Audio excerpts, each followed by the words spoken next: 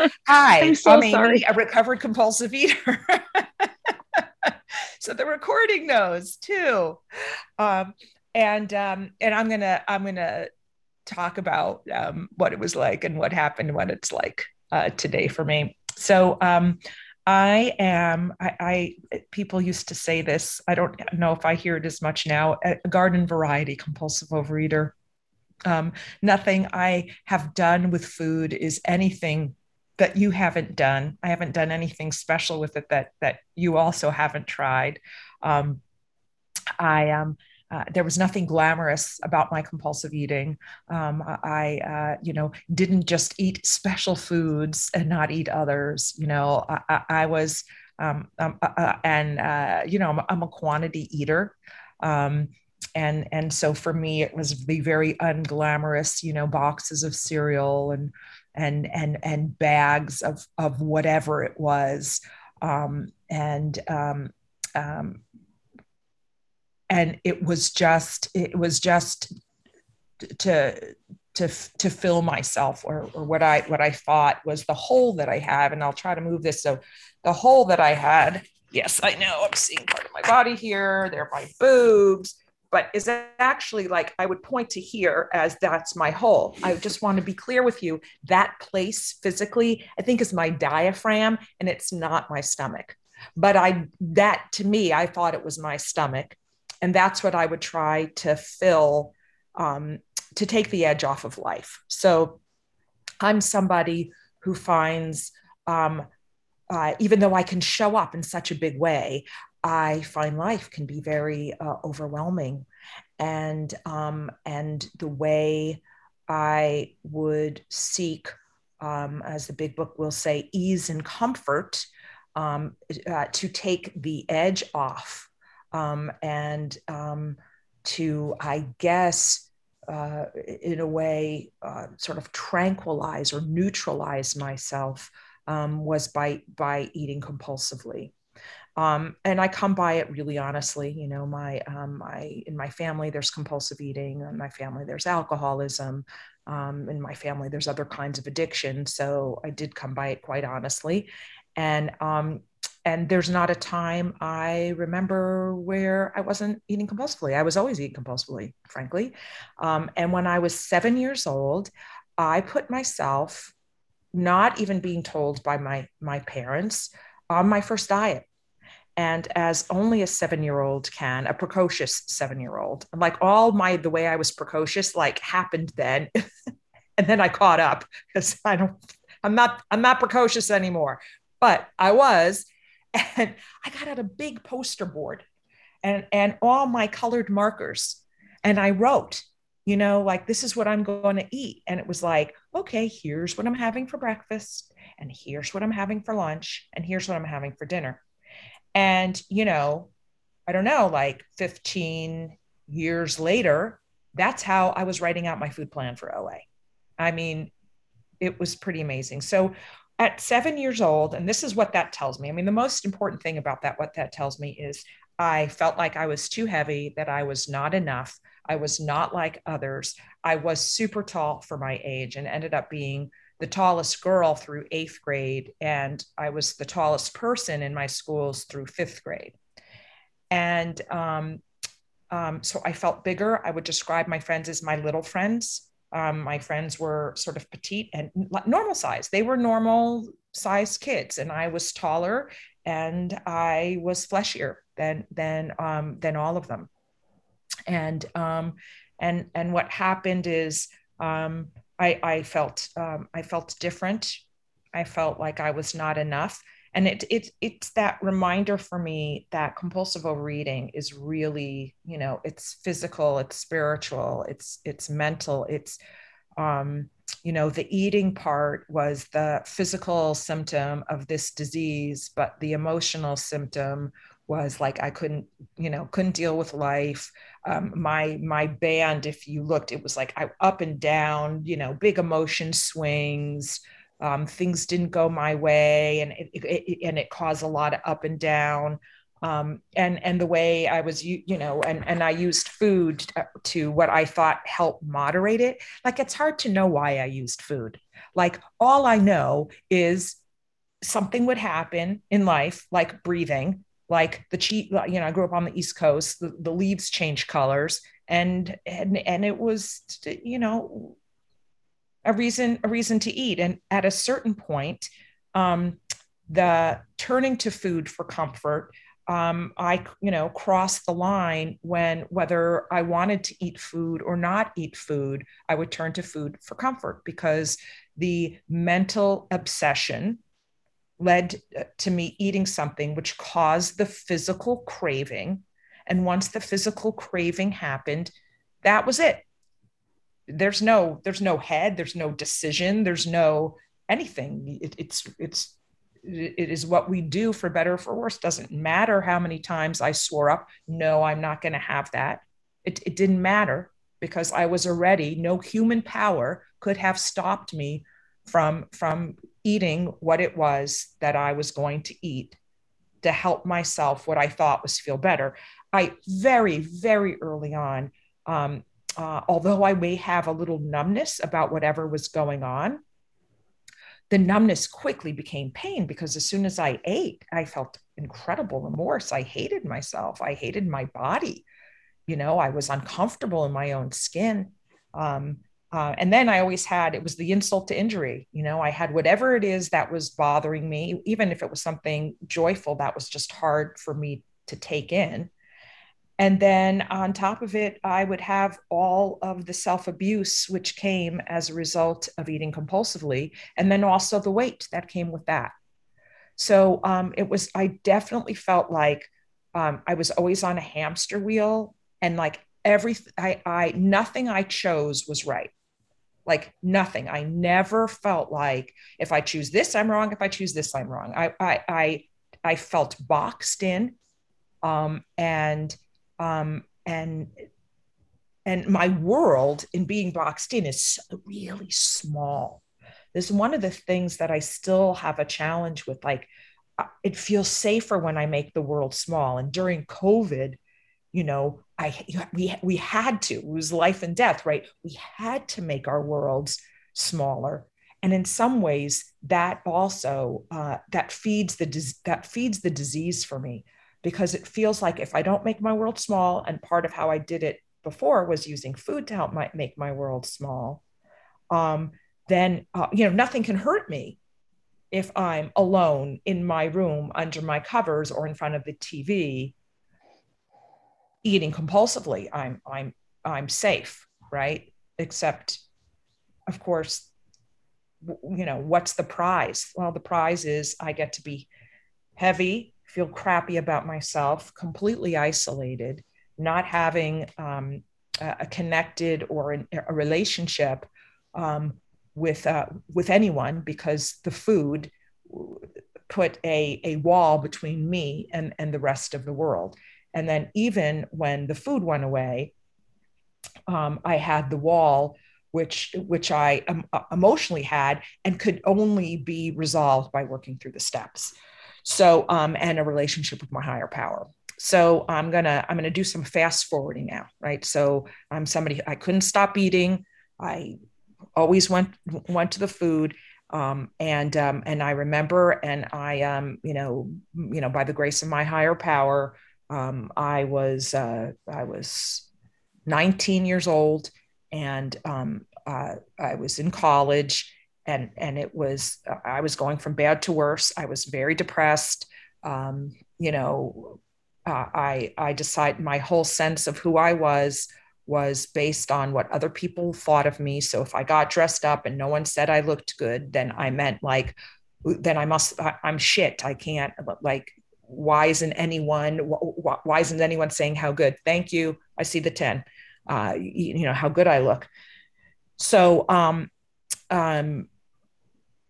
I couldn't stop eating. I was depressed, and I was walking around. I lived in New York City, and crossing the street, not looking at what the light says. I just was not in my body at all, and it felt like I don't know, everything. I felt like I suddenly had really just gotten into a real daze. And OA actually had been suggested to me by a friend of the family in a pamphlet. I thought it just was too much, and it mentioned God, and I was not. That was no. I was 17. That was in a pamphlet. No, thank you. And 19. I was working with somebody who kindly suggested, hey, you may want to try, I don't know, go to an OA meeting. Um, and I went on her suggestion, and it was this. I don't know, if anyone here was in New York and in program in the 1980s. There was a group called York 11. It was on 74th and York Street, and it was this huge meeting, like 120, 150 people, standing room only, men, women. Like, I was, wow. I lasted for 15 minutes. It was the scariest place I'd ever been. I could not believe, like, what? A man was talking. What? A man with this disease? Like, I was out of there. And a few months later, in February, actually, of 1986, I crawled back, and I started at a meeting on 96th in Amsterdam at a church there, and it was a room that was like a 12-step room. Like, all the church had dedicated it, had sort of given it to program, and it was like wall to wall, live and let live, easy does it, one day at a time. All the slogans were all over, and it was NA meetings and AA meetings, and just every kind of meeting. And that's where, when I came, my ears were open, and I heard that this was I heard people saying things exactly how I felt them. And was like, how did you know this about me? That's what I was thinking in my head. How did they know this about me? And and uh, and I got a sponsor there, and that started my journey. And fortunately for me, and I would just say, completely by the grace of my higher power, I have absolutely no idea why. But a couple of weeks later, which was February 15th, 1986, started my abstinence date. And I guess math wise, I don't know, what is that? I don't even know the math. When it put me about 35 years now.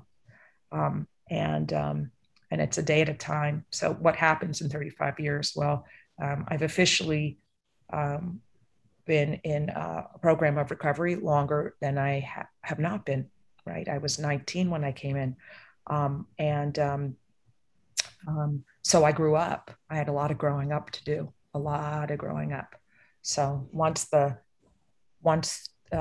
wasn't using food to anesthetize myself, I had to face what was happening in me, um, and it became as always, it was still, there was a physical journey, and there was an emotional journey and a spiritual journey. Um, I knew, and when I started in OA, there was no OA literature. So I was using, and I still have, and I travel with my first 12 steps and 12 traditions, which is in my AA book, and my notes from meetings were in that book from 1986 and 1987. It just was really cool for me to see. As far as a big book, I've actually, I think I gave my original big book to somebody. But those were the two pieces I had. I mean, I was in meetings when we got copies, photocopies, not even formatted, of, oh, here's the OA 12 steps. It was being passed around meetings. So I come from a place that is really, thank you, Sandy, it is really about, for me now, working my program, um, is about living it. I pray and meditate every day. I see. So here's the thing: we have this thing called the Big Book of Alcoholics Anonymous, which really, it's that's my blueprint for living. And from that, I am given a set of instructions on how to live my life a day at a time. And my instructions start by understanding the exact nature of this disease that I have. So I need to understand that it is a disease that has not only a mental obsession, right? It's not just something going on in my head, but there's a physical part to it as well. And in that physical part, and they say the only way to not have that physical craving is through abstinence. And it's funny, right? They call it abstinence in the AA Big Book, and they mean total abstinence, not having anything. But we have to eat to survive. So we have a little bit of a twist on that, but it still works the same. And yes, I will put my phone number in the chat, and I'm happy to hear from anyone, by the way. Um, and what I have found is I have an understanding of this disease and what it means to me. And then I also must understand the nature of this disease is such that no human power could prevent me from eating compulsively, which means I must turn to a power greater than myself.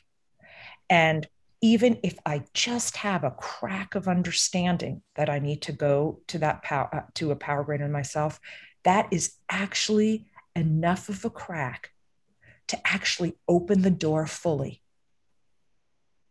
and to be able to experience relief from the bondage of self. And that relief comes through working the other pieces and the other steps. So, in step 3, I learned that I have to turn my will and my life over. And that doesn't mean it's a decision. I just have to say, yeah, what I'm doing isn't working. I'm going to need something else. That's the extent of it. And then the something else is, let me work steps 4, 5, 6, 7, 8, 9, 10, 11, and 12. But then I take myself through that whole process, doing the inventory, admitting it to somebody else because I'm as sick as my secrets. So I'm going to share that story and turn over to myself, to admit it to myself, to another human being, to my higher power. Then ask my higher power and become willing, and then ask my higher power to remove all those defects of character, to then really make it so that when I'm walking on the street and if I see somebody who I've known at any time in my life, I'm not afraid to cross the street. And that's what I do when I'm making amends. I'm keeping my side of the street clean.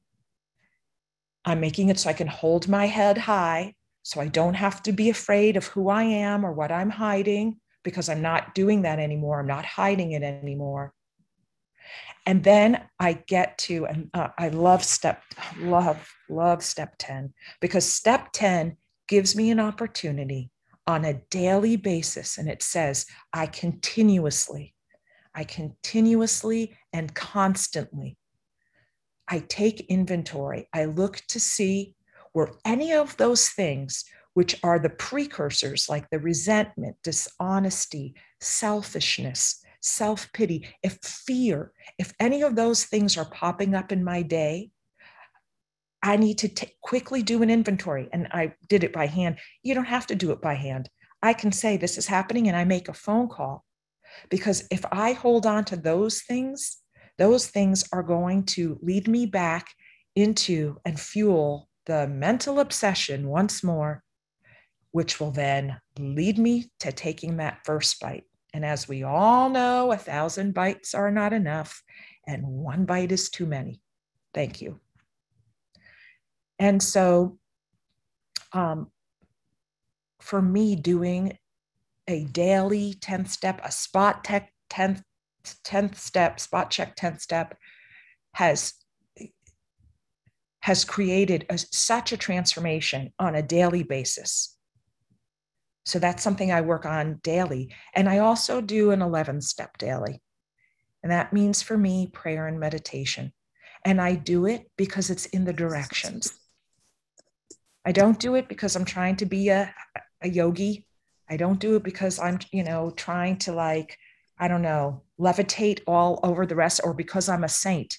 Because I is easily doing my prayer and meditation in the morning. I can get in the car and have a whole lot of road rage right after that. But the point is, at some part of my day, and I also, of course, have the opportunity to do it anytime in my day where I get to pause and I make time to have a relationship with my higher power. Now, this is such a program of action because it's you do each step and they go, wait, but there's more. And then they go, wait, but there's more, because it's action and more action. Because this disease is so alive and well in us that it takes a lot of action, for me at least, to counter how compelling it is, how omnipotent it can be, but it's not more powerful than my higher power, which means I need to do all the things that I can with the help of my higher power to stay connected. And one thing that does that more than anything is service, and working with another compulsive overeater in particular. Because step 12, working with others, says working with someone else, another alcoholic, another compulsive overeater, helps when nothing else can. And on page 60, I think it's page 63 or 64, when we're still doing our fourth step, and it talks about our sex inventory. And if instead of sex you use relationship or you use food, say if food becomes particularly troublesome, we throw ourselves the more into helping someone else, being of use, because that will help us avoid calamity and help us, that rapacious creditor that's written in the and actually the AA's step 1 in the 12 and 12. It helps us meet calamity with serenity. And so when I get asked on a Friday from somebody who I don't know over text from California that says, we need somebody to speak tomorrow, and it's nothing on me to do that, my answer is yes. And when they say, hey, can you speak and also go be the secretary? The answer is, of course, send me the format. And if I didn't get the format, I'd make one up. Because here's the thing, I don't get to keep it unless I give it away. How did Bill not drink? Hey, was the beautiful lights, the bar, it was so attractive. People are laughing. Boy, he just was like, I'm going to go in there. And instead he went to the phone booth and he picked up the Yellow Pages or whatever the directory was. And he called, asked, talk to clergy. Where are the drunks? Because even if it doesn't help you, I'm sorry to say, and this is when it gets selfish, it helps me. And it means that maybe, just maybe today, I will get my daily reprieve and not have to eat compulsively. And if I don't eat compulsively today, then maybe, just maybe, I will connect with my higher power and I will be able to lead a happy, joyous and free life. And by the way, I want freedom more than any single thing. I want to be free from the bondage of self. And the only way that gets to happen is as I stay in touch on a regular, but constantly, all over the big book, continually, constantly, quickly. It's action and more action. And that's what saves me from myself. So I'm super grateful to have the opportunity, here I am, I'm with my dad. My dad's a compulsive eater. He does not taken good care of himself right now in his 80s. And I'm like, he had gone into program at one point, but he didn't stay. And like, there, but for the grace of God, go I. I don't, I don't want that. I want to be mobile. I want to be active. I want to be free.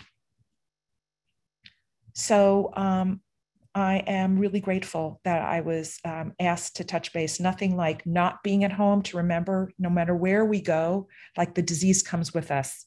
I'm always reminded, I always have to have room for my big book and my 10th step writing thing because somehow the disease always finds room in my suitcase. So my recovery also has to find room in my suitcase and in my heart, right? And in my spirit. So grateful to be here. Thanks.